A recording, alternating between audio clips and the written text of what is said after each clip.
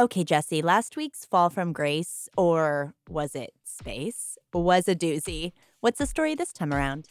A compassionate and kind high school junior is the target of a jealousy-induced campaign of bullying and violence after she briefly dates the wrong boy. When she's found by her mother brutally murdered, it seems pretty clear-cut who the killer is. Until shocking allegations rise to the surface, calling into question the entire investigation and local justice system. I'm Andy Cassette. And I'm Jessie Prey, and this is Love Murder.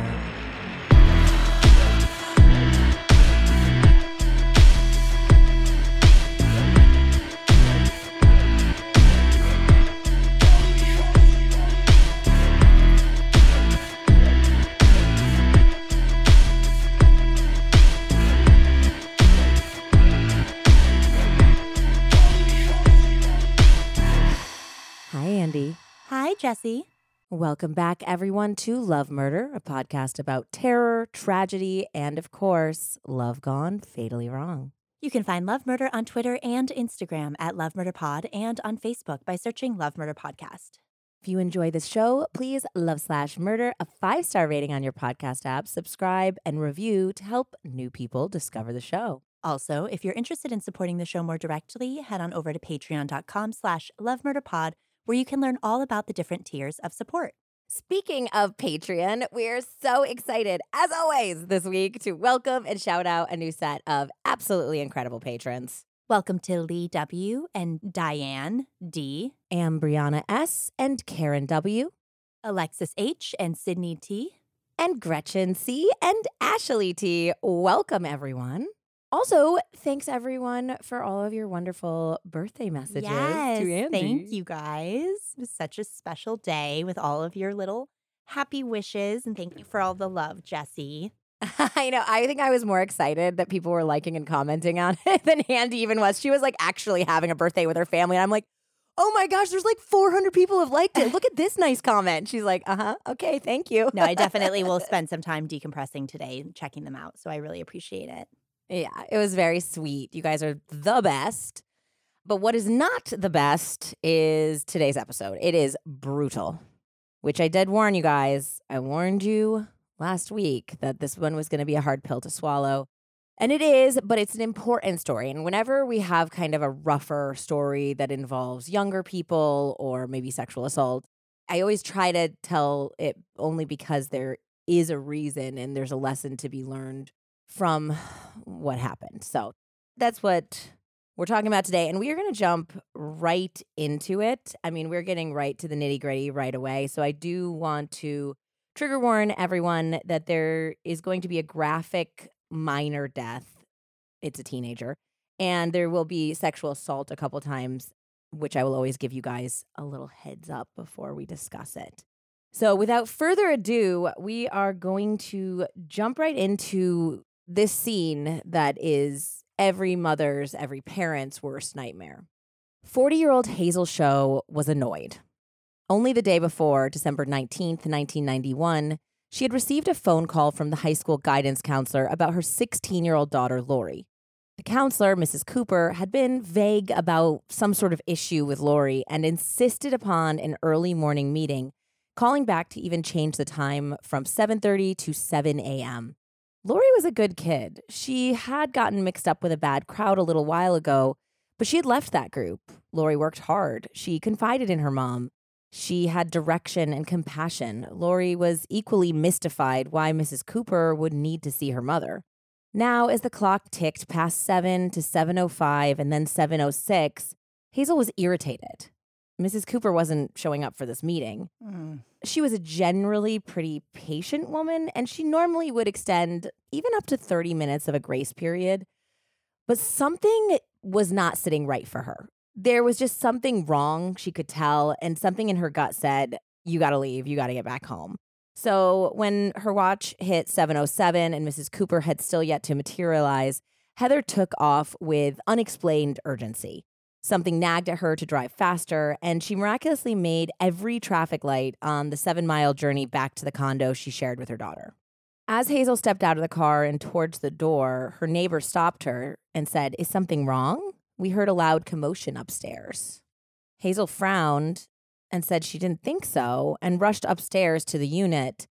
She found the lights on, and as she was kind of sweeping into the apartment, her brain registered that she could see through the bathroom door that Laurie's curling iron was on.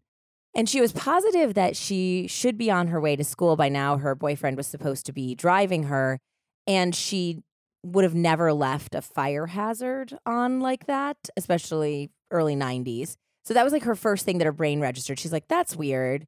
And then in a moment that was both sped up and horrifically slow moving, Hazel rounded the corner and registered what she was seeing in her daughter's bedroom.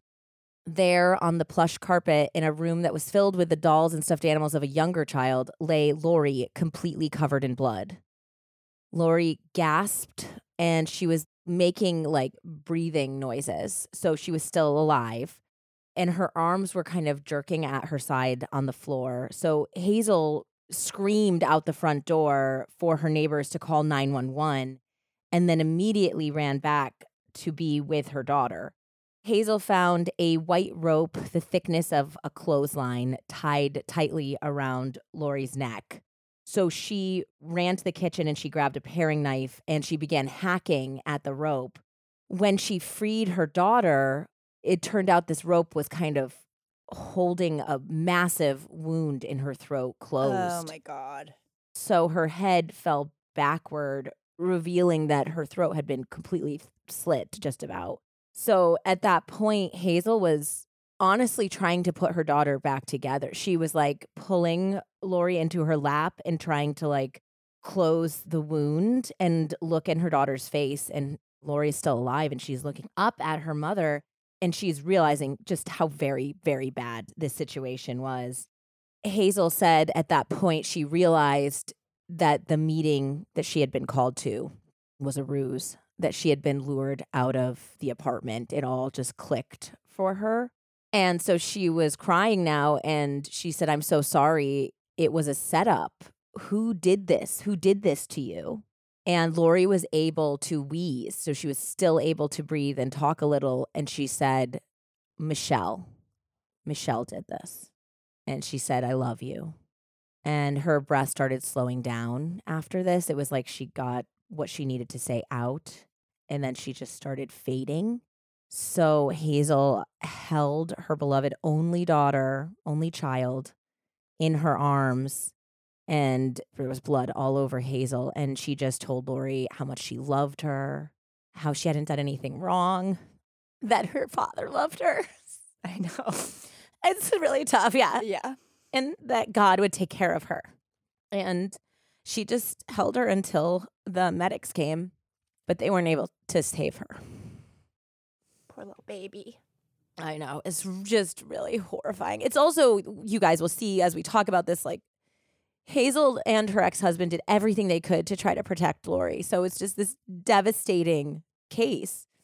On that dark, dark day, only 2 days before the winter solstice, 16-year-old Laurie Show lost her fight, and the world became that much more dim. When someone this young and full of promise is killed in such a violent way, there are obviously so many questions to be asked. Like, how on earth did it get this bad that somebody needed to do that to a 16-year-old girl? We'll answer that horrible question as best we can in this very troubling case of teenage obsession, abuse, and jealousy gone to horrifying extremes. While Laurie's last words accused one person, there would actually be a trio of young people at the center of this crime and several iterations of exactly how Laurie was murdered. So big question marks about what exactly went down when you have lots of people involved in many different stories. And who exactly was the one person who ended her life? And just when you think, Andy, that justice has been served and closure delivered, there was new shocking allegations of gross police and prosecutorial misconduct, which would throw a wrench in everything that we thought we knew about the case. But we also have to examine whether those allegations were true.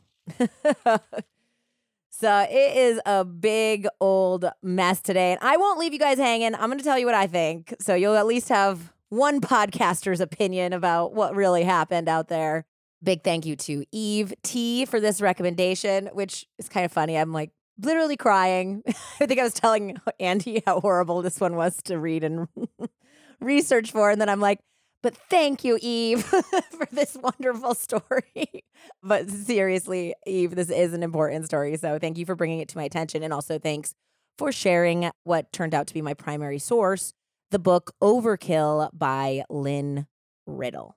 So now that we have opened with how young Laurie Show died, I'd like to go back and talk about her in a much more important way. Let's talk about Laurie as she lived. Laurie Michelle Show was born in Crisis on January 27th, 1975 in Lancaster County, Pennsylvania. Laurie's umbilical cord was wrapped around her neck 3 times and knotted twice. Oh my God, how? It was bad. And I guess Hazel was really sick too. Like she had a very bad flu. So she had a fever. She was shaking. She finally gave birth to her baby and they immediately took her away. And it was very questionable about whether or not Laurie was going to pull through.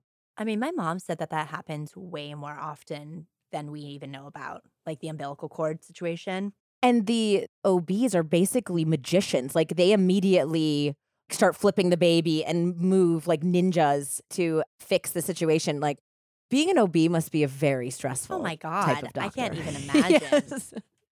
Yeah, so I think from that moment on, Hazel said that just right from the beginning, she knew that every day with Laurie was a gift from God because she had been terrified.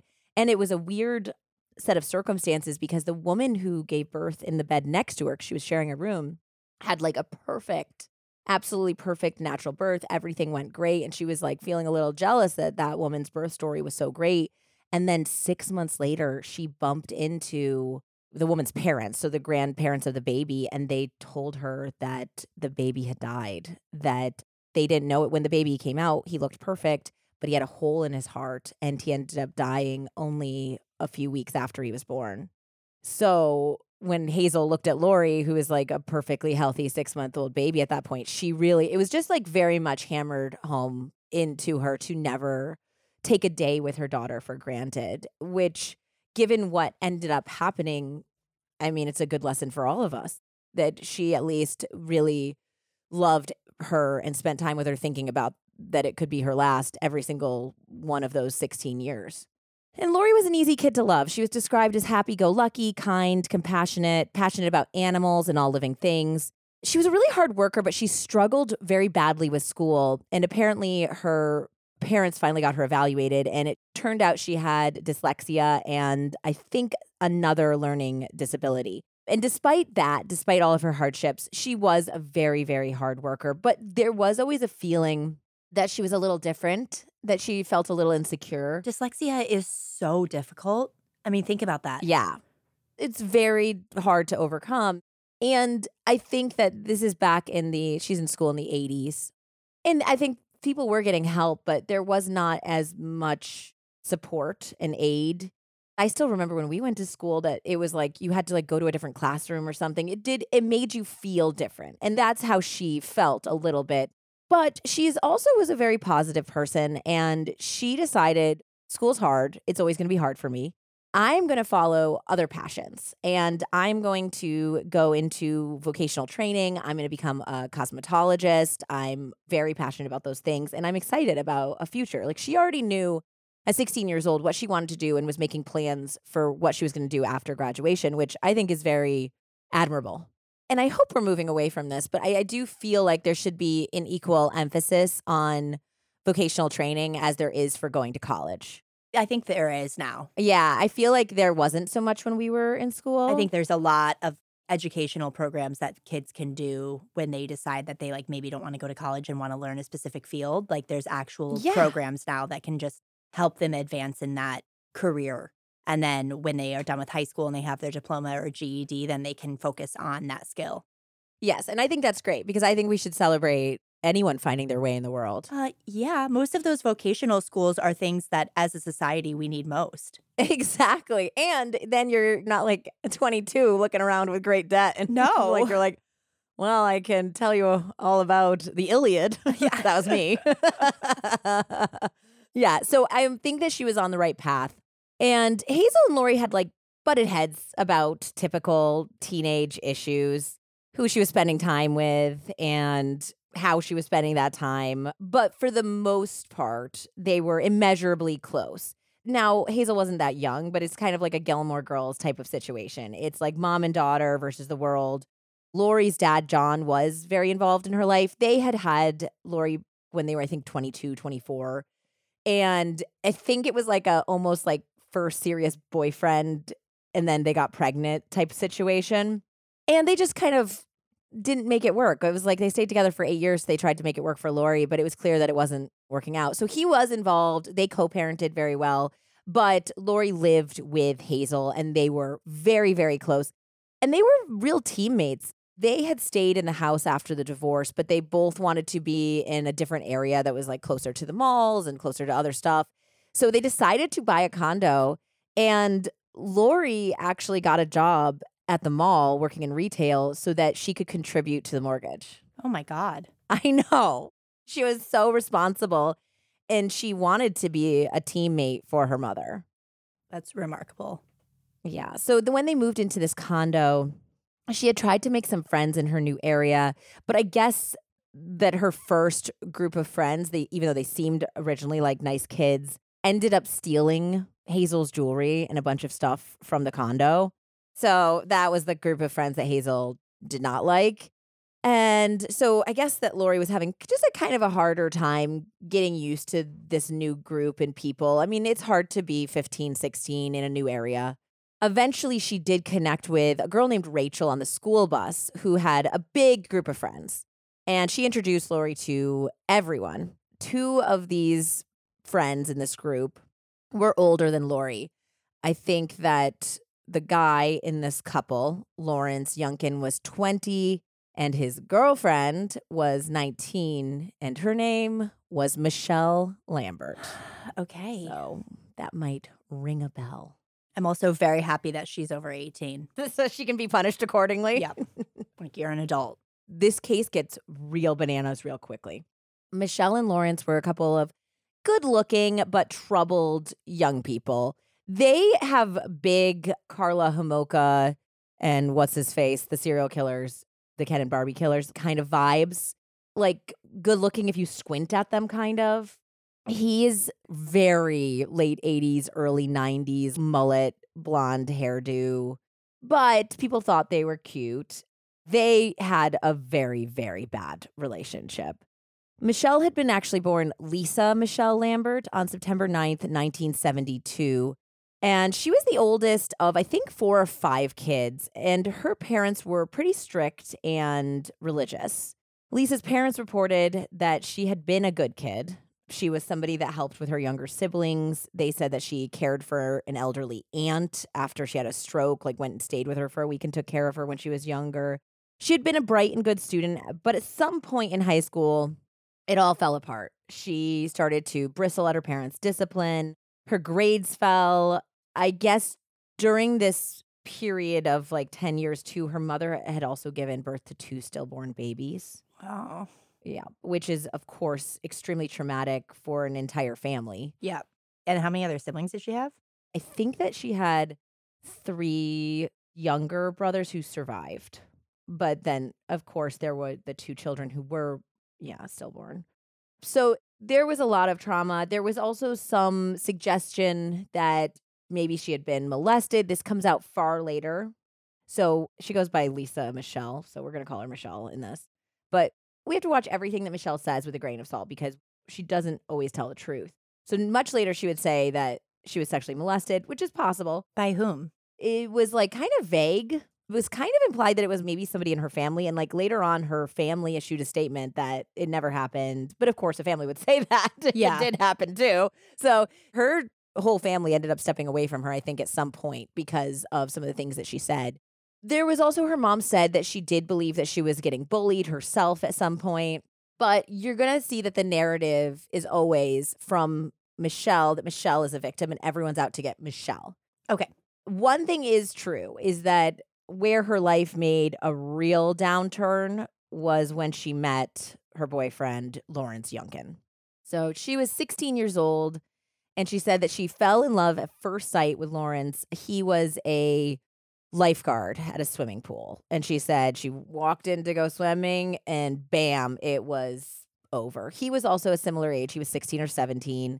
And apparently one of the first things he told her was that he didn't like the name Lisa, so that she was going to go by Michelle from then on.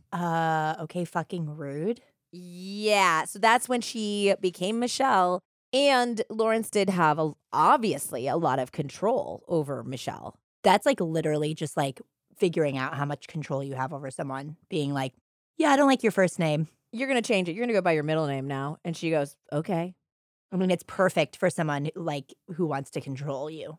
Yeah, and I 100% believe her allegations as far as what happened with Lawrence, and we'll get into why. So Michelle just was completely head over heels for him right away.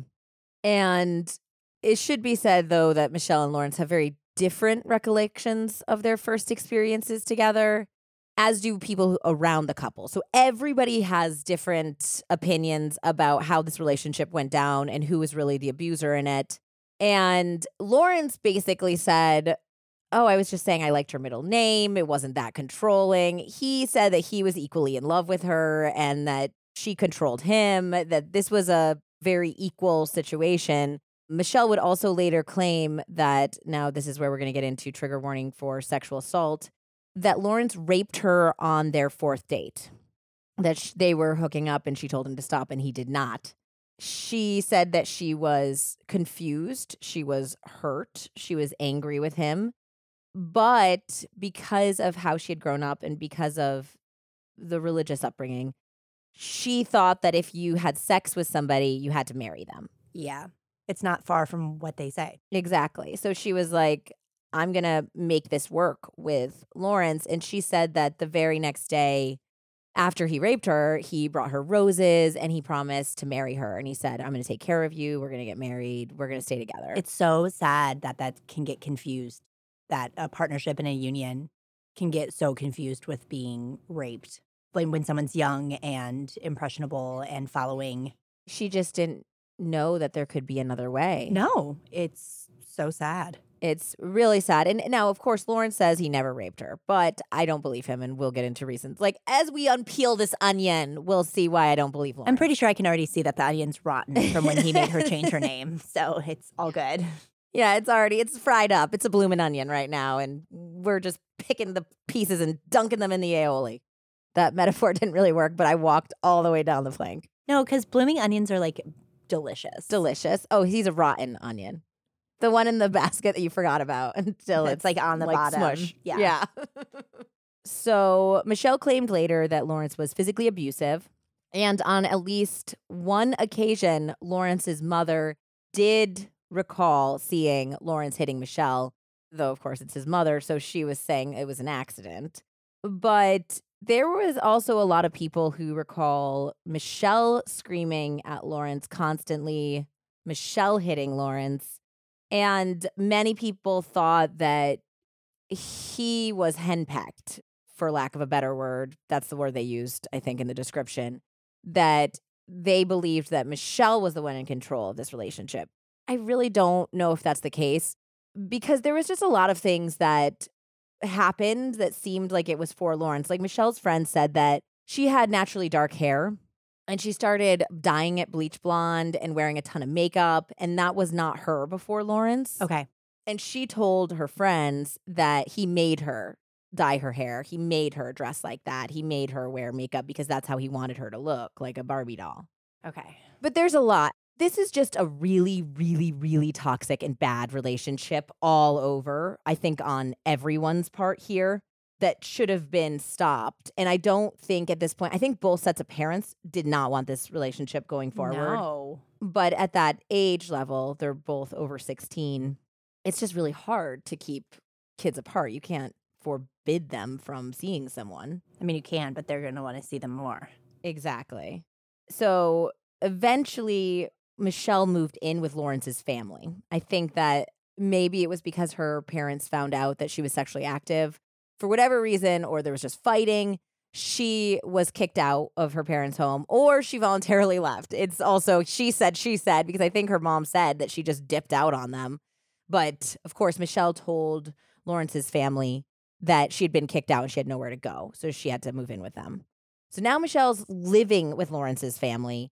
And apparently the fighting between the young couple was so bad, screaming constantly, that the Youngkins were asked to move out of their apartment complex.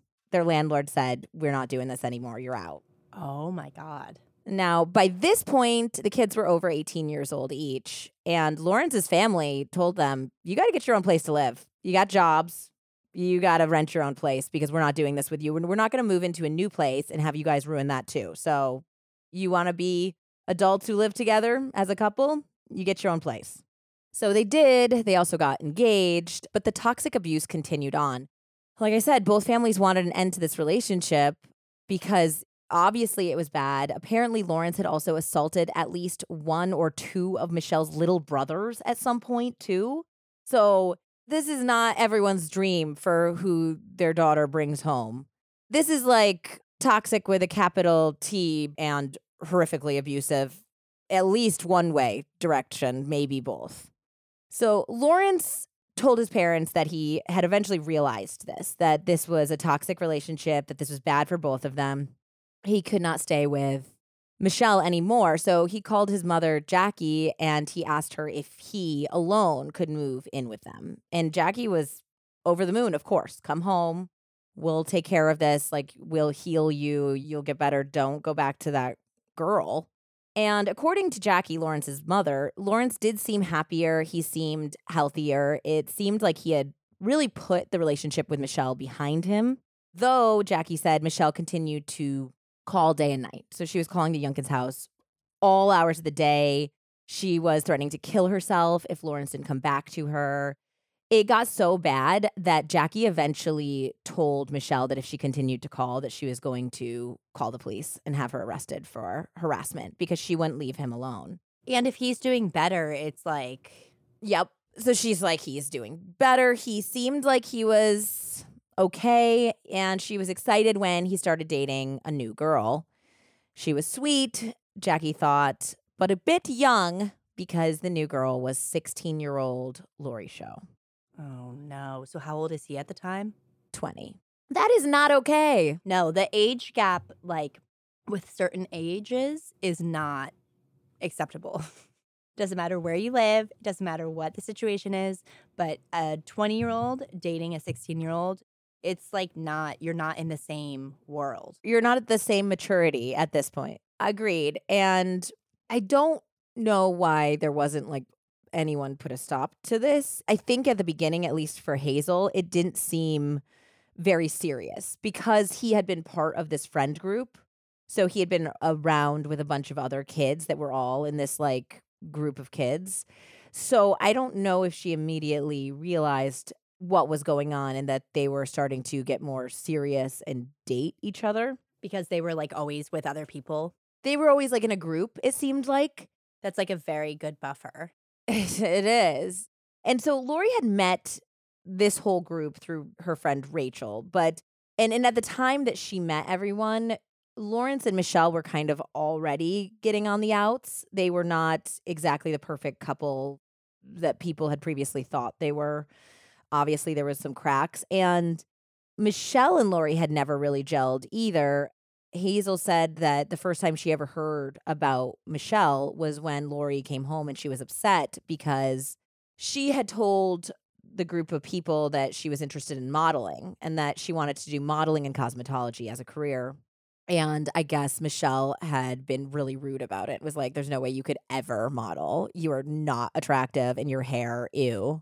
And so like Hazel was just like, you can do whatever you want to do. Don't let some stupid person who doesn't even know you tell you what you can and can't do. And like they had a talk about this specific rude person. So that's all really like at this point Hazel knew about Michelle. And at some point Michelle was out of the picture. He's still hanging out with the same group. I'm sure that Lawrence seemed attractive. I mean, she didn't like Michelle, so what did she care? She wasn't friends with her. And I guess at some point they just ended up getting like a little bit more romantic. And we're going to get into that in a second. So basically Lawrence is like gravitating more towards Laurie. Michelle ended up gravitating toward another new friend, a high school senior named Tabitha Buck. Tabby had like a rough go of life herself. Her parents had what sounded like an on-again, off-again relationship. Lynn Riddle, the author, gets all into Tabby's life story, and it's like her parents were a second marriage, and then her mom like went back to her first husband, and then went back to her second husband, and then they were in Alaska, and then they're in Pennsylvania, and then it was almost hard for me to follow exactly what went on in this young girl's life. So it wasn't like that there was any big instances of abuse, at least that I know of. But it was more just like she never found footing in life. She was like always the new kid. They never had money. They were like just barely making ends meet, getting into like an apartment here or a trailer there. But like it was always a struggle for Tabby. And I think at the time that everything goes down in this, she was living alone with her mother, kind of like Laurie and Hazel. And she was equally, I think, close to her mother in that way as well. So again, it was like, it's kind of like a weird mirror image of Laurie and Hazel over here. And Tabby actually did not really know Laurie. She said that she briefly remembers meeting her and that they had ridden the bus together. But what she mostly remembered about Laurie was how much Michelle hated her, especially after Lawrence started going out with Laurie. Tabby said she didn't really know that much about Michelle either when they started being friends. She was new to the area and kind of glommed on to the same friend group that Laurie was kind of breaking into as well. And she said that everything she thought she knew about Michelle was a lie. She wouldn't find out until much later that Michelle's parents were married pillars of the community because Michelle had told Tabby that her mother was a drug-addicted sex worker. Oh, okay. Yeah. So Tabby reflects upon this later and is like, I didn't know Laurie, and I think deep down I didn't really know Michelle either, to be honest. For what it's worth, Tabby's mother, Joanne, did not approve of Michelle and didn't think that Tabby, who was a high school senior, should be hanging around with her 17-year-old daughter. So, because like Michelle's 20 at this point, I think. She also was like, hey, she is a high school dropout. I don't know if Michelle was working at that point, and she's pregnant. Maybe you shouldn't be hanging out with her, because that's right. Michelle was pregnant. Hey guys, today we want to share a great true crime show called Tapes from the Dark Side. Each season, our friend host TZ hones in on one case and uses in-depth primary research to explore what happened and why. The show features some unbelievable audio from 911 calls, police interrogations, court proceedings, and so much more. Andy and I love the way TZ tells a story. The production is immaculate, and the integration of primary source audio is really unique. But what we like about the show is how TZ gets into the real human, systemic, and ethical implications of each case. I mean, he really gets into the nitty-gritty and does not shy away from any of the atrocities. If you like in-depth cases, deep research, and incredible, sometimes bone-chilling audio, Tapes from the Dark Side might be just for you. So check him out wherever you listen to podcasts. With whose baby? Well, it's supposed to be Lawrence's. The reason why Michelle was so desperately trying to get Lawrence back or get in touch with him was because she was indeed pregnant. Now, there would be some question about the baby's paternity because she had also briefly dated somebody else. But I believe that there was a paternity test taken later on, and I do believe it's Lawrence's baby. Wow. Okay. Yeah. So he got out, and now he's right back in. Like literally in. He was in. Now he's really in. From Hazel Show's perspective, her daughter Laurie had very briefly dated Lawrence, and she said that actually how the relationship started, according to Laurie, was that he was bummed out that things didn't work out with Michelle, and they ended up like talking about it. And so at first it was just like checking in, talking about feelings, and then one thing led to another. And Hazel said that their first few dates seemed like just like platonic kid stuff. Like they went to the mall together. They went for a swim at Laurie's grandfather's pool, and obviously the family was around, so it seemed innocent. However, one night Laurie was supposed to go with Lawrence and her dad to the fair. And for some reason, John couldn't make it or he didn't show up. So she came back that night and she was in a really, really bad mood. She was mad at her father for not showing up. And Hazel wouldn't find out until a while later why exactly Laurie was so upset. But only like, I think a couple days after that night that they went to the fair, Michelle Lambert called the show's condo and Hazel ended up answering and she ended up screaming at Hazel that she was pregnant and that Laurie was, forgive my language, fucking her boyfriend. Who she was pregnant with, yeah. She was pregnant with. She was like, so Hazel was like, look, I don't know you. Stop screaming at me. Don't worry. Like, you can have him. Like, we're sending him on back to you. And she hung up the phone and Lawrence was out. They were at the apartment complex together. So she went outside to Lawrence and Laurie and was like, Lawrence, your girlfriend called. She is pregnant. I hope you knew that.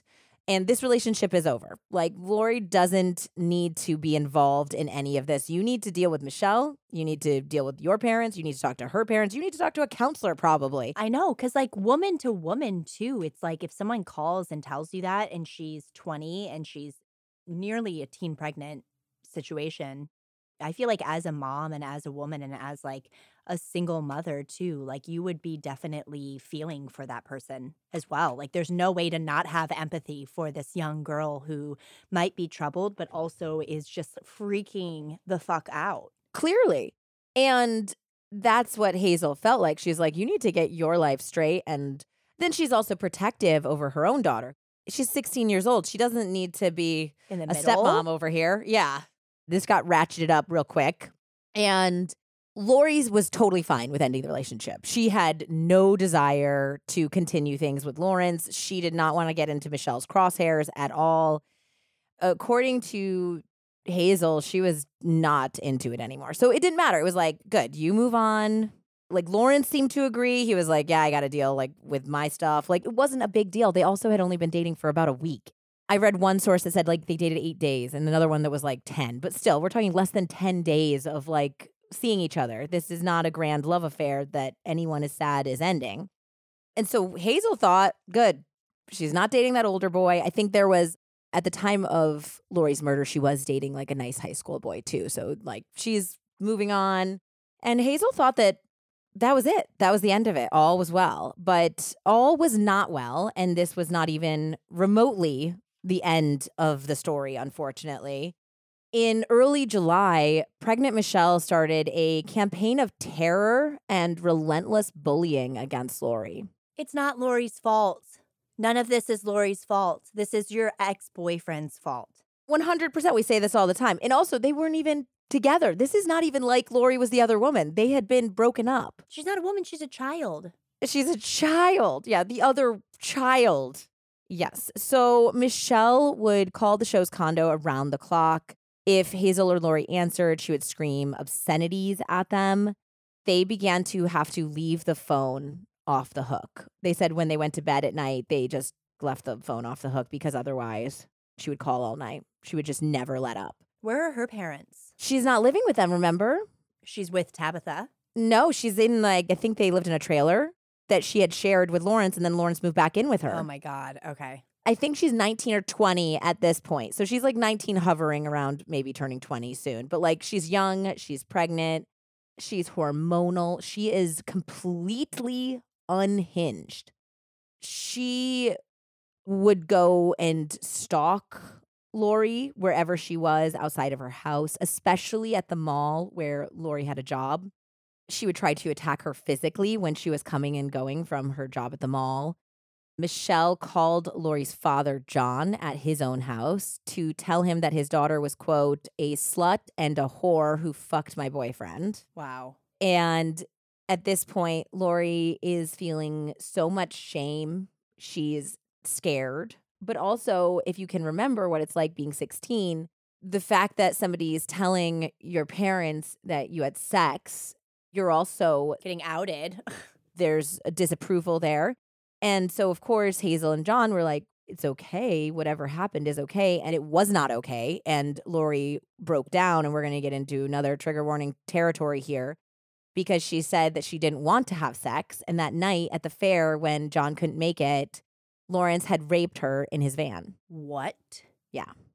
So that's why I was like, I don't believe anything this man says. And I believe that Michelle was correct because apparently this must be an MO. Because again, it's looking like it was like fourth date territory. So this is the sick fucks move. So now, of course, John and Hazel want to press charges, but Laurie's like, no, it'll just make it worse. Please don't. Like, I don't want anything else to do with these people. Will it make it worse, though? Because I feel like then there would at least have been police record of him raping her. She was like hysterical. Of like course, she did not want to of press charges, of course. course. So they're like, and also it's very tricky territory. Like, because people don't believe women and because like she just was like, I don't want this to be a thing. And you can't, like, if it's your kid, you have to weigh the options of getting them help or like also re-traumatizing them by go through the justice system and talk about what happened. So I can understand from a parent's perspective why they didn't push her to report this.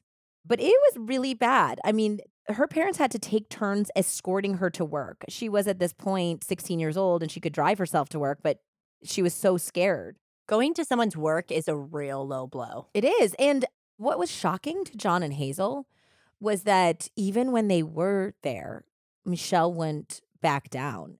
She would scream at them. So if they're like walking her in the door and she's like at the mall hanging out with Tabby or whoever her friends are, she would scream at them, your daughter's a whore, your daughter fucked my boyfriend. And like, they were like, back up. Like, you were talking to a kid. What is your problem? Like, they couldn't believe that she just had these like brass balls and just in front of everyone, in front of parents, it didn't care. Like, she was going to go after her.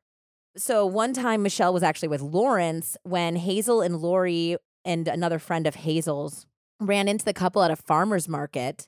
And Michelle started harassing Laurie again. And Hazel said it was really sick because even Lawrence like looked like, ooh, it's two girls fighting over me. Like he was like into it. And of course she knew what happened to her daughter. So when Michelle wouldn't stop screaming and trying to get in Laurie's face, Hazel straight up said, Michelle, if you want the truth, if you want to know what really happened, your boyfriend raped Laurie. And if you don't stop this behavior, we're going to go to the police and we're going to bring charges against both of you. Good. You for harassment and him for rape. So keep it up. Keep it up and we'll go straight to the police. And that did seem to work, at least for a few weeks.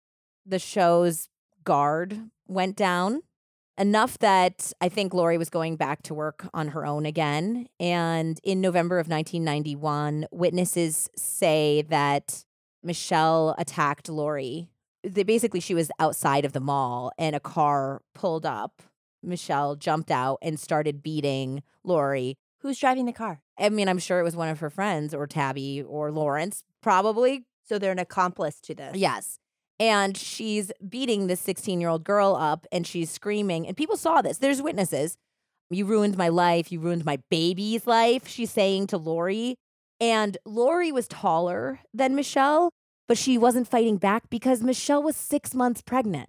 And she was like just letting her attack her until finally a security guard came running out of the nearby Burlington coat factory and put an end to it. And she got in the car and like screeched away. And of course, Hazel was called and Hazel and John Cho were like, this is it. We're done here. We're going to the police. And they made Laurie go to the police. Now, I don't think they brought in the rape stuff. I think it was just they left it at assault. This woman, I mean, she's 19 or 20 years old at this point. This woman is assaulting my 16-year-old. She is like stalking, she's beating, she's screaming, she's calling. We're done here. So they filed charges, and I don't really know what happened with those charges. It didn't seem like they really went anywhere. She wasn't arrested. I mean, this isn't new. They probably were like, it's just a cat fight. It was filed, though. To your point earlier was at least there is a record of trying to get assistance from the police in this unhinged woman that's attacking their child. And this is what I said earlier was like, they did everything right. They're walking her to work. They're making sure that she has somebody to talk to and they're open with her and they're trying to protect her. They're taking her to the police. They're trying to get involvement from the authorities to protect their child. This is not a situation where this child was murdered and the parents hadn't done anything to protect her. They did everything. Yeah. And so they were hoping at this point, because they didn't hear from Michelle after they filed the charges, and she was aware of it. I don't know exactly what went down. She wasn't arrested, but they must have at least contacted her to tell her, stay away from this girl, because if you do this again, we will actually arrest you. So she knew about it. And I think at that point, the shows were kind of hopeful that everything was going to be fine. They knew she was going to have her baby at some point. So they're like, she's going to have her baby. And then hopefully she'll be so busy with being a mom that she can't remember this horrible campaign of obsession and jealousy and hatred that she is launching over Laurie. So they were looking forward to hopefully a quiet Christmas season. But they did not know that far from being wrapped up in the joys of your last trimester of pregnancy and getting ready for impending motherhood, Michelle was more obsessed than ever, and especially wanted revenge now that Laurie had brought the police into the situation. So only about a month after Laurie Show reported Lisa Michelle Lambert to the police for assault, Hazel Show found her daughter covered with blood on her bedroom floor, clinging to life. And with her last breaths, she told her mother she loved her, and she told her that Michelle was the one who had done this to her. So now we're back to the beginning and the horrific shock that Hazel Show is now in. Her 16-year-old daughter, her only child, had been brutally murdered. She said she was like, they had pulled her into the other room. At first, they thought she had done it because she's covered with blood, and obviously it's a whole scene. And so she's like, I didn't do it. Somebody did this to my child. And then they pulled her into another room, and then she realized, like, through this, like, fog that they weren't taking her out, that the medics weren't taking her to the hospital. And she, like, realized at that moment that she had died. I mean, it really brought her and her ex-husband together, this horrible grief, this shock. They were completely aligned. Who else are you going to talk to? There's nobody else who can understand your loss. So they were horrified, angry, sad, outraged. They were so mad at the police for not intervening. Like, somebody, it's like, we tried so hard to protect our child. What were you doing?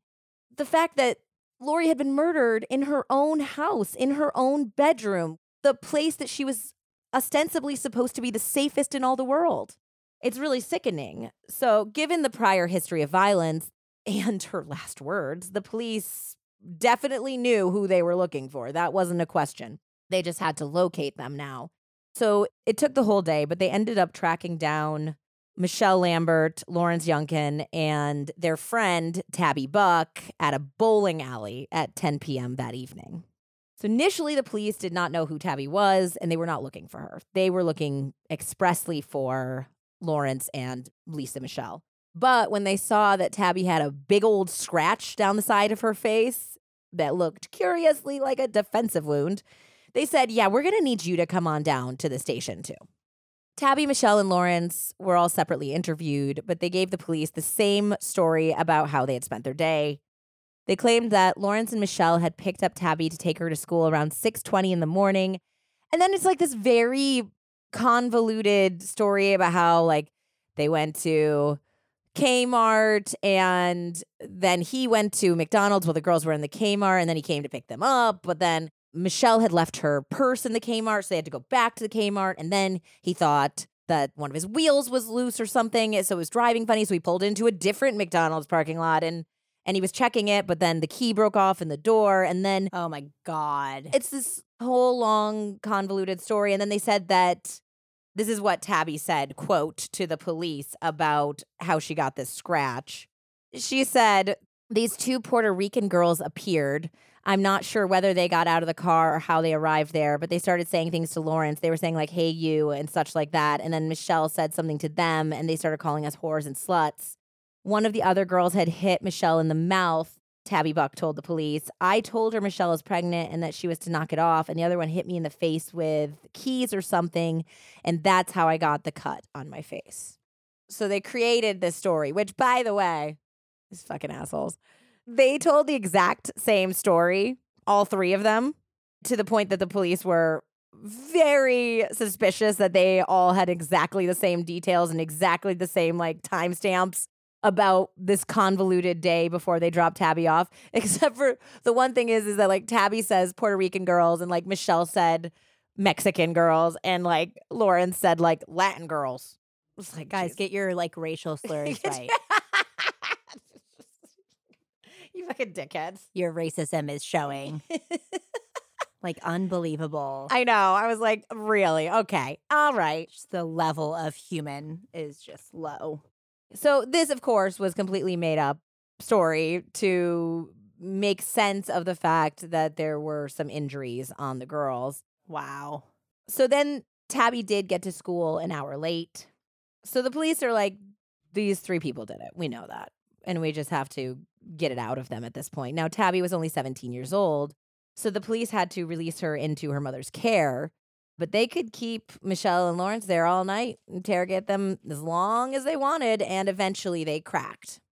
So Michelle rolled first, and it was one of those classic, like, the story slowly comes out through a pile of lies. We've talked about this before. It's like when people have cheated, and they're like, I was just talking to somebody. And then they're like, we were sexting. Oh, we were just sexting, but we didn't had sex. But we didn't touch. And it's like, okay, we met up one time and we only kissed. We didn't have sex. Okay, yeah, I fully raw dogged her. Like, it finally comes out. That is like the confession version of this. Like, so she's like, starts by saying, after they like tell her that she hasn't survived, that Laurie is dead. They're like, Laurie's dead and we think you killed her. She like tried to feign surprise and then was like, okay, well, I kind of knew this because Tabitha Buck was the one who killed her. So she says that it's Tabitha Buck, and her story changes. Like, I was outside. I wasn't even in the building, too. I was in the hallway, but I didn't go in the apartment, too. I was in the apartment, and I tried to save Laurie's life. But Tabitha went crazy and killed her. So that's kind of where she lands. She lands on, they were definitely going there to, like, prank Laurie, they said. Like, you know, they didn't get along traditionally. They were going to, like, do something like cut her hair or something. They wanted to somehow bully her, humiliate her. You really think that's a good idea after they filed a police report on you? Yeah, that's what she's saying. So she's like, oh, we weren't going to do anything. We were just going to, like, prank her or something. And then Tabby went crazy. And I even tried to save Laurie, but it was what's done is done. So I didn't know what to do. And now I'm scared of Tabby because she's a killer. I was afraid to turn on her. And she said that Lawrence had nothing to do with it. He didn't know that what they were planning on doing. She said that he did drop them off, but he wasn't involved in it in any capacity. So he's an accomplice. But he's an accomplice for sure. But so she says it's all Tabby, none me, and definitely not Lawrence. So when Lawrence found out that Michelle was talking, and of course the police made it sound like they were implicating him in it, even though she wasn't, but they wanted to get something out of him, obviously. He was like, no, that's absolutely not true. I didn't do anything. I didn't go in there at all. I didn't know what they were up to. And I wasn't really worried about it because I thought Hazel Show was going to be home. So what could they get away with Laurie's mother there? Now, either he didn't know and he's telling the truth, or he's lying and he did know. We don't know. Well, he seems to be a liar and a rapist, so. Yep. So we don't know for sure if he knew that Michelle had called, which comes out later, that Michelle was the one who called Hazel and scheduled that meeting to get her out of the house. So he says he didn't know that. He thought that Hazel was home, so he wasn't really thinking about it. He said that essentially the girls got back in the car and it was clear something had happened. So he ended up telling the police everything that he knew, and he also told them where they could find the bloody clothes that Tabby and Michelle had been wearing at the time of the murder, and they had dumped it in a dumpster. And so he brought them to the dumpster where it was. And it was like a whole thing because then it had already been picked up and they had to go to the landfill, but they found it. It was just, it's gross. So with the physical evidence, because it's their clothing with Laurie's blood on it, and the confessions, that was enough. So they arrested all 3 of them for first-degree murder. Tabby lawyered up immediately and did not cooperate with the police at all. So we never really heard her side of the story until much, much, much later. By this time, an autopsy had been performed, and it showed that Laurie had been beat and stabbed twice in the head. She also had 3 stab wounds in her back, 1 cut to her leg, and dozens of defensive wounds on her hands. None of these stabs and cuts were at all fatal. Even the head ones? Even the head ones were very superficial. It was the deep neck gash that had killed Laurie.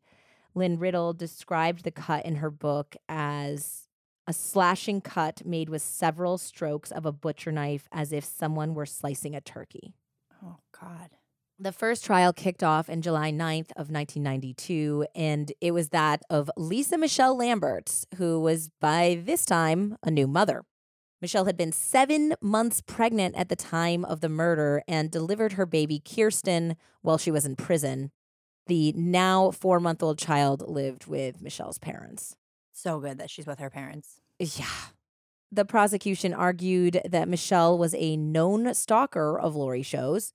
There was legal documentation and tens of witnesses that could testify to Michelle's harassment and assault of the 16-year-old girl. Michelle had been obsessed with seeking revenge on the teen for dating her boyfriend and the father of her child for less than 10 days.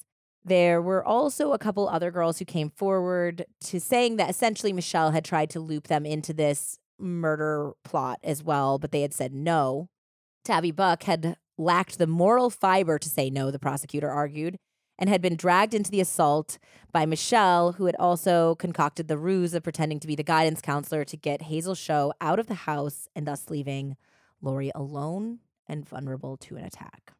Michelle's defense was that she was entirely innocent, that Lawrence had been the mastermind behind the murder plot. His motivation was to get rid of Laurie before she could file rape charges against him. Michelle claimed that it was Lawrence and Tabby who had murdered Laurie and that she had not even been in the room, which was, of course, a big departure from her original statements. The change in tune may have been motivated by the fact that Lawrence had cut a deal with the state. He had agreed to testify against Michelle and Tabby during their respective trials in order to get a reduced sentence. This, of course, was regarded as betrayal by Michelle. Lawrence was indeed the star witness, and he said that the night before the attack, Michelle had purchased rope and a ski mask. The next morning, he had driven Tabby and Michelle over to the show's apartment. While he did know that Michelle wanted to teach Laurie a lesson, he did not think that anything bad would truly happen because Laurie's mom was home. Now, we don't like Lawrence. He's a rapist and a liar, but his story doesn't change. So basically, like from what he tells the police right away, all the way through this trial and through Tabby's trial, he remains completely consistent. So it's either the truth or a consistent lie. There was some funny business about this like note that it seemed that he wrote, or there was passed back and forth between him and Michelle when they were in prison. And it's hard to tell. I thought this was kind of a red herring, but it came up at Michelle's trial that in one of the notes, it seems like he says that like he and Tabby did it or something, but it looks like the note could have been edited because a lot of the language is very strange and it seems like it's trying to tell a story that's not really there and things had been like changed. I didn't get into the heavy with the note, but like that was the only portion of the whole thing, is that there was some parts I feel like he wasn't entirely honest with the police about something. But in general, from what I read, at least his statements, it seems like they were fairly consistent the entire time. So when he picked them up after the murder, they did not immediately tell him that Laurie had been murdered. That's at least what he said. He said he noticed the scratch on Tabby's face, and he said that Tabby said, "The bitch scratched me," and that Michelle had then shown him the inside of her lip where there was some sort of injury. And she had said at that point, yeah, she kicked me in the face too. So he said that they went home so the girls could take off the bloody clothes and take showers. So they're at their house.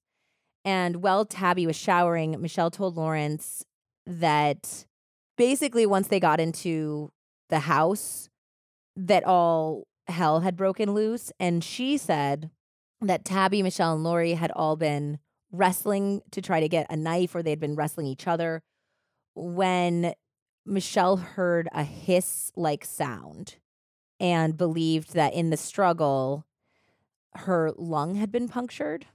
And so at that point, she told Lawrence that essentially she was like, Tabby, what do we do? And one of them said, I guess we have to put her out of her misery.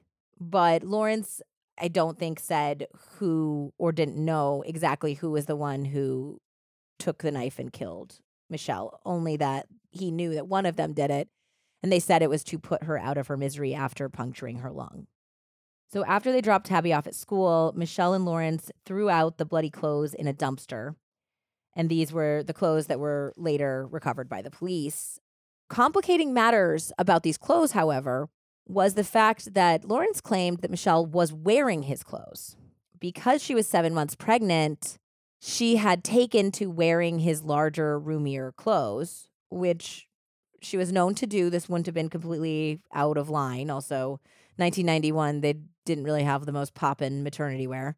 So naturally, the defense is like, those aren't her clothes, Lawrence. Those are your clothes. And he's like, yeah, she was wearing my sweatpants and sweatshirt because she was very pregnant. So the defense is like, that's your clothes, bud.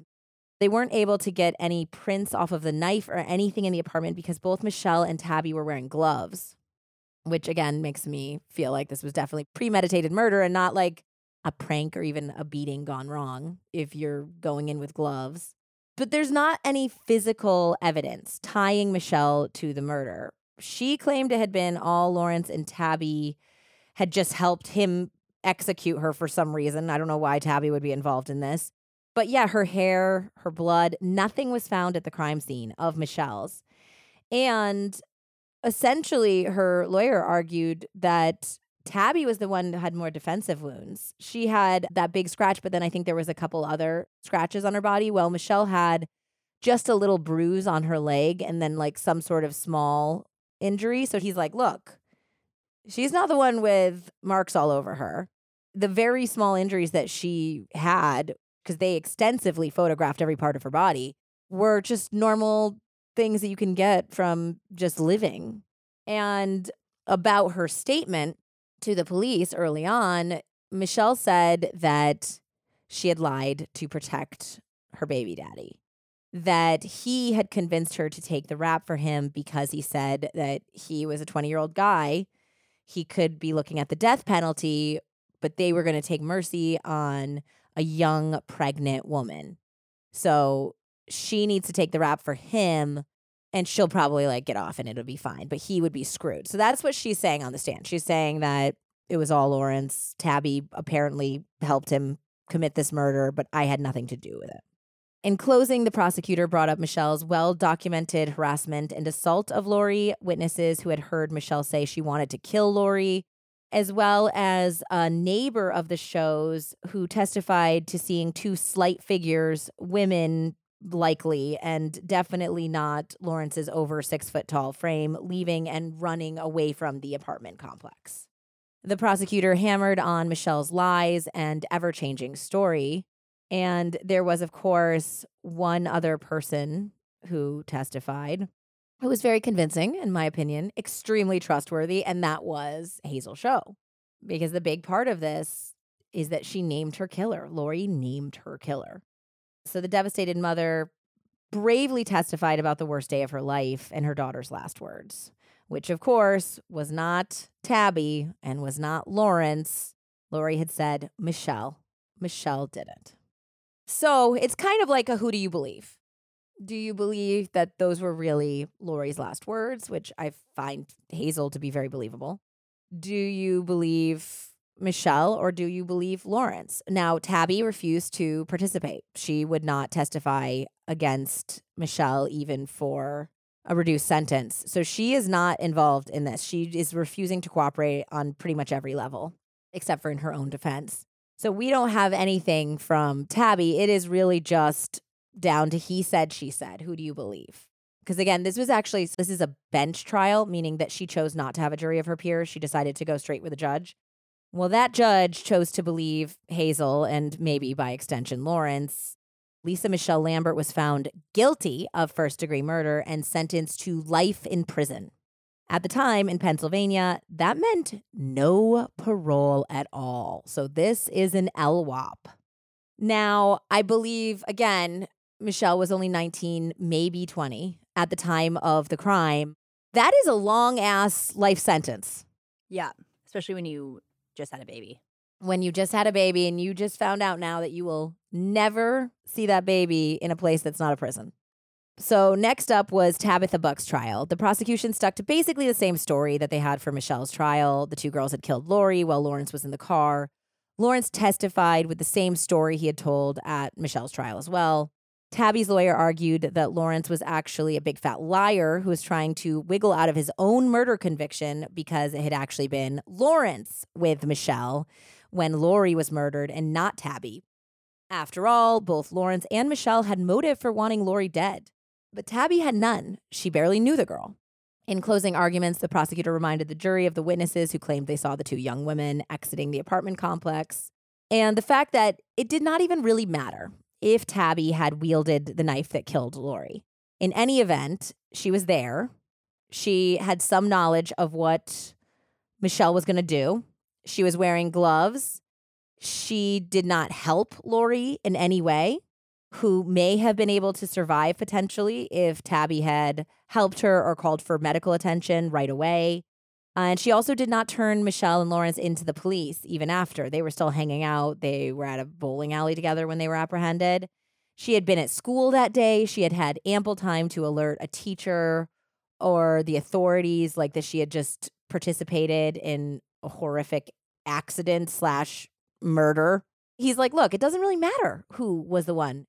If Tabitha Buck had decided to make different choices, Laurie Sho could still be alive. So she's still responsible for her death in some capacity. Well, it took only a matter of hours for the jury to deliver their verdict, guilty of murder in the second degree.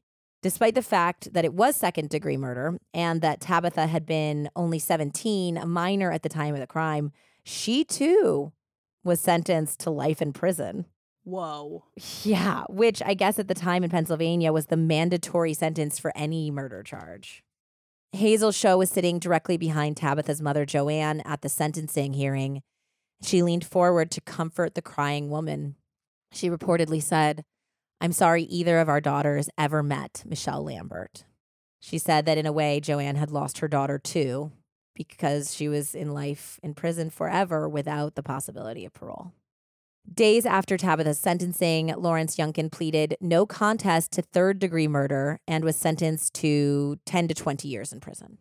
The story is unbelievably not over, however. Michelle's appeals process brought up some crazy allegations, and it would cast her pleas of innocence in an entirely new light. Both Tabitha and Michelle ended up in the same women's prison, but for the most part were able to avoid one another. Well, Tabitha kept her head down, worked in the kitchen, got her GED, and then tutored other women studying for their GED, and was essentially on very good behavior. Michelle was not quite the same. She reportedly caused a lot of issues while being incarcerated, to the point where when Tabby entered the prison, all of the guards were eyeballing her and watching out for her and they told her later that it's because they assumed that she was going to act like Michelle because they were associated with one another. Michelle was transferred to a different prison in 1993, which was, of course, a relief for Tabby. It was at her new prison that Michelle struck up what was allegedly a consensual sexual relationship. Well, we'll get into that, with a male prison guard. Yep. There was evidence that this was a relationship because she had told people in the prison that she was horny. She told this counselor that her hormones were through the roof. And she also told this counselor that she was particularly close to this correctional officer. However, later on, she would say that he raped her. Now, regardless of whether Michelle was interested in this man or not, this is rape due to the power differential. I don't care whether she seduced him. This still is rape. She is literally a prisoner. She cannot consent to have sex with somebody who controls her every waking moment. Yeah.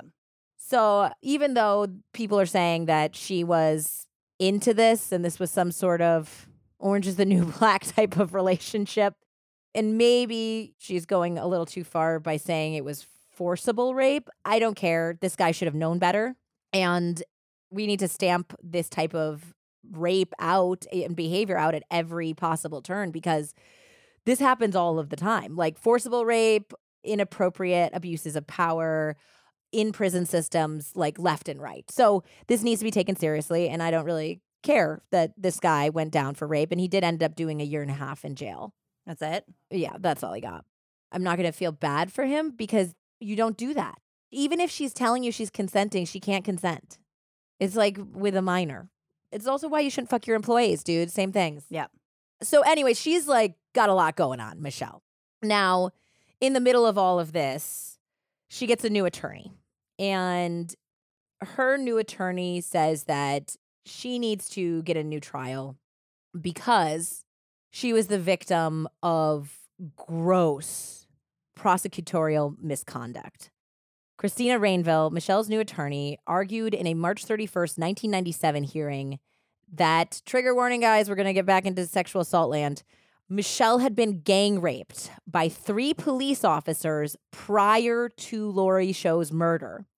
And then the authorities had committed gross prosecutorial misconduct in a department-wide cover-up to make sure Michelle Lambert went away and could not bring her rapist to justice. Okay.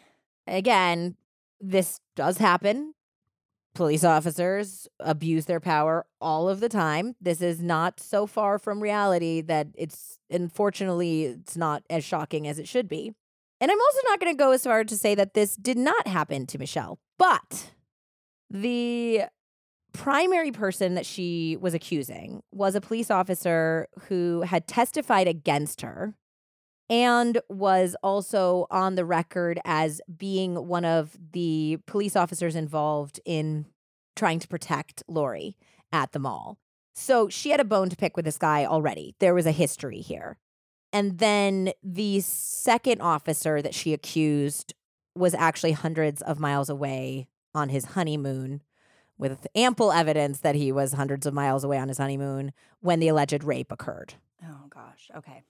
So again, not saying that it's entirely impossible that maybe she misidentified one of the men during this horrific assault. Yeah, how did her attorney not cross-reference this? Yeah, I don't know. But we are going to take everything Michelle says with a grain of salt. So Michelle took the stand at this hearing, and she described the bleak circumstances that led her to Lawrence and then to this murder. She said she had been molested as a child. Again, I think it was implied that it was someone within the family or close to it. She said that she had been targeted by men her entire life, Lawrence Youngkin being the greatest perpetrator. This is when she alleged for the first time. So this is when it came out that he had raped her as well. It hadn't come out before this, early on in their relationship, and that he had continued to beat her as well as emotionally abuse her and control her every movement, including how she was allowed to dress, where she was allowed to go. So I don't think any of this is off the mark or not believable at all. She said that there's at least one witness to him hitting me because Lawrence's mom saw it one time. And she was saying that he had controlled her for so long and she had done all of his bidding that when he convinced her to take the rap for him, she said okay, because she just did what Lawrence told her to do. That's the dynamic of their relationship. So all of this stuff seems plausible to me. It seems plausible to a point that she was controlled, obviously that she was sexually abused by Lawrence. It's plausible that she was abused by these police officers.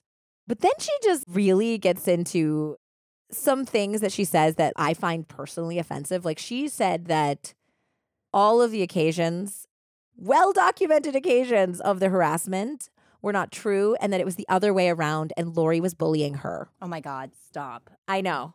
She says that Laurie was the one who was calling her and she wanted Lawrence back and she was baiting her and she just wanted to be left alone with her boyfriend and have her baby. And that time that everyone saw her assaulting her and heard her say, like, you ruined my life, you ruined my baby's life. She said it's because Laurie was threatening her baby's life that she had to fight back. It's like, there's people that saw this. They know what happened here. So that's where, like, all of this, I'm going, oh my God, this poor girl, that's horrible. And then I'm like, what? What are you saying here? Come on. So again, we're getting back into Michelle making herself the victim. She's not the person who had this murder plot. She's not the controller. She wasn't even bullying Laurie Show. She's the victim of bullying. And now she's in this terrible situation when she didn't do anything wrong. That's basically what she's saying. I also did not appreciate the fact, and I know that her lawyers have to do this, but her lawyers brought up an expert witness who was not the pathologist that did Laurie's autopsy, but it was another doctor. And they were trying to argue that it would have been impossible, based on how her throat was cut, for her to speak at that moment and say essentially that Hazel Show was a liar. So like both of those are so objectionable to me that I'm having a hard time swallowing the rest of what she's saying. Now, on their side, there was some evidence that some shit went down with this investigation that was not totally on the up and up.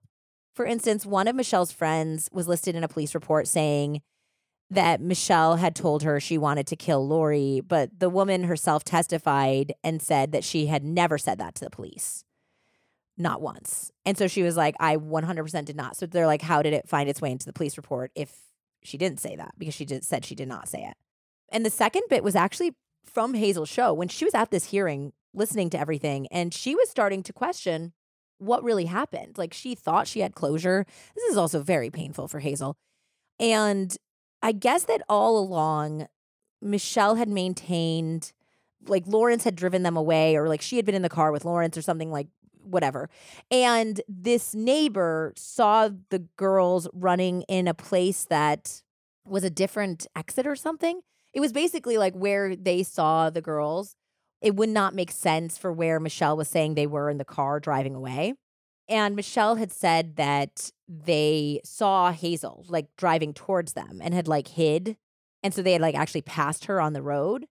Now, while she's watching this trial and watching Michelle speak, now this has been 6 years, I think, since the murder, all of a sudden Hazel was like, shit, I remember seeing them in the car. So she's like, oh my God, is Michelle telling the truth? Did this awful thing actually happen to Michelle? Like, was it really somebody else? Was it really Lawrence? And Lawrence is getting off with a slap on the wrist, and he's the real killer because Lawrence is a rapist. He's not a good person too. And so she was like crying, but she had to go to the judge and say, now I'm remembering seeing them. And back then I said something about this to one of the investigators, and they were like, essentially told her just not to say anything about it because it was a better story to go with the witness that saw the girls. So Hazel, even though she doesn't want to help Michelle at all and is still convinced that it's Michelle because, of course, that's what Laurie said to her, said she had to do the right thing, though, and at least tell the judge that based on when she saw them leaving the apartment complex, like maybe the witness was wrong. Maybe they saw somebody else or two completely different people. And that's, a big piece of the evidence that helped convict them. Unlikely. Yeah. So Hazel's thrown for a loop. But there was also, I guess, a question about the bloody sweatpants. Now, Michelle's attorney alleged that the police had replaced Lawrence's sweatpants with a smaller pair to pin the murder on Michelle. I guess they held up these pants and they looked too short for Lawrence. But wouldn't a lot of blood make them shrink? I don't know. This argument is strange to me, though, because the entire time the state had alleged she was wearing his clothes. So I don't know why they would switch them out for smaller pants if they've never tried to say they were her pants. So there was a big thing about these bloody sweatpants, too. Well, given all of this, the horrified judge, who was a U.S. district judge, ruled that Michelle's conviction should be overturned and released her immediately. Well, Lisa Michelle Lambert was not freed for very long. The Third Circuit Court of Appeals overturned the previous judge's ruling, saying that he was a United States district judge who should not have even heard the case because Michelle had not yet exhausted her appeals in state court. So, like, you weren't allowed to do that. You shouldn't have even been hearing this case. So another hearing for Michelle began in late April 1998. And this was the same type of hearing. They're still trying to prove that she had been set up, essentially, and that there's new evidence and that she needs to either be freed or get a new trial. And this time, Tabitha Buck did testify. Tabby had been horrified when she had discovered that Michelle was freed. Apparently, Michelle's attorney had reached out to Tabby, and said, look, I'm getting Michelle a new trial, and we're saying that Lawrence did it, or like in some legalese, so it doesn't sound like we're pinning it on him. We're just like, we're going to show new evidence that Lawrence was the sole perpetrator. So why don't you get on our team and you can get out of prison too? And she said that she was offended by this and disgusted because, according to Overkill by Lynn Riddle, Tabby had written back to the attorney and said that whatever new evidence Rainville claimed to have uncovered, it was simply untrue. She said she understood that her law firm was charged with doing whatever was necessary to defend Michelle, but the truth was, Youngkin was not there and did not participate in the crime. Tabby said that Michelle knew that as well as she did. She said she would not lie or corroborate Michelle's story just to get out of jail. She did not take other people's lives into her own hands, she said. Tabitha said she did not know whether Youngkin knew in advance what Michelle intended to do to Laurie, but she did know for sure that he did not kill Laurie. She said she would not lie and cause Lawrence Youngkin to serve a life sentence for something that he absolutely did not do. She knew too well what that felt like, she wrote to the attorney. Further, Tabitha said she resented Rainville's assumption that she would jeopardize someone else's life to make her own easier. She said that's Michelle's character flaw, not mine. She ended her letter saying there was only one truth, known by her, Michelle, and God, and she would not help Michelle in any way. Whoa. Yeah, so Tabby took a great amount of personal responsibility for not stepping in and saving Laurie, for her participation in the murder. And because she has that kind of like, I deal with my own shit, and what I've done is what I'm responsible for, and I will take that. That's why she never participated with the police, why she didn't testify at trials, because she was like, I'm not trying to get anyone else put away. I'm going to take my punishment and serve out my sentence and pay my debt to society because of what I've done, but I'm not throwing anyone else under the bus. But she said that when she heard that Michelle was getting out and that she was trying to say it was all Lawrence, she was like, okay, I'm going to break my silence finally because I know what happened and she's lying. And she also said it wasn't for herself because there was no way to get around her sentence. She was serving a life sentence. She was going to be in there no matter what. So there was no deals made for her testifying at all. She said that she wanted to do it for Hazel because Hazel now is thinking, was I wrong? Is this not how it went down? Like has all these questions. I mean, it's coming back to haunt them after they thought that the case was settled. And she was like, I want to give her answers. And I also want to do it for Laurie, for justice for Laurie. Well, that's all nice and all, but it would have been nice if you didn't murder her. She's not exactly a hero in this story, is what you're saying. Yes, she is not a hero. So Tabby testified that Michelle had told her about calling Mrs. Cho and pretending to be the guidance counselor. She had told Tabby she wanted revenge, not for dating Lawrence necessarily, although that was the first issue, but because Laurie had reported the assault to the police. Tabby said that she was under the impression that they were going to scare Laurie, but all hell broke loose when they got into the apartment. Michelle put the rope around Laurie's throat while Laurie fought, scratching Tabby along the way. I guess Tabby had been wearing sunglasses and they were like ripped off her face, and that maybe was where the scratch came from. Michelle said that the original plan, why she had this rope, was that she was trying to hang Laurie and make it look like a suicide. That had been the plan. Tabitha said she didn't know this until they were in the room and it was happening. Michelle had told Tabby to hold Laurie's feet, which she did. So to your point again, she participated in this murder. In several steps. Yep. And while she was holding Laurie's feet, Michelle began stabbing. And then eventually it did kind of go down the way Michelle described it to Lawrence. She was stabbing her in the back. They heard the hiss. And then Michelle turned to Tabby and was like, well, what should I do? Should I just put her out of her misery, essentially? And that's when Michelle started slitting her throat. So Tabby apologized profusely for participating in the murder. And apologized to the shows for not aiding Laurie. She said that she could not stand by and let any more innocent people go to jail or let a murderer go unpunished. So there was 8 weeks of this hearing. It was a long-ass hearing. And the judge determined at the end of it that there had been no miscarriage of justice. There had been no plot against Michelle, essentially. And he upheld Michelle's original conviction. So Lisa Michelle Lambert was taken back to prison, where she remains to this day.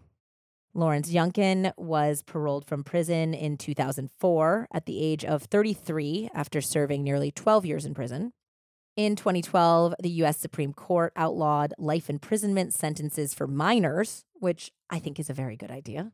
So Tabby Buck was resentenced in 2017 so that she was allowed to be paroled at some point and was indeed eventually paroled in 2019 at the age of 46.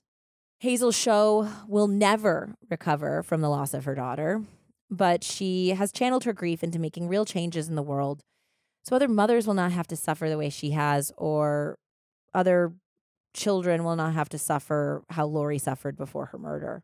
Hazel campaigned for anti-stalking legislation and was successful. New laws were signed into effect in June of 1993.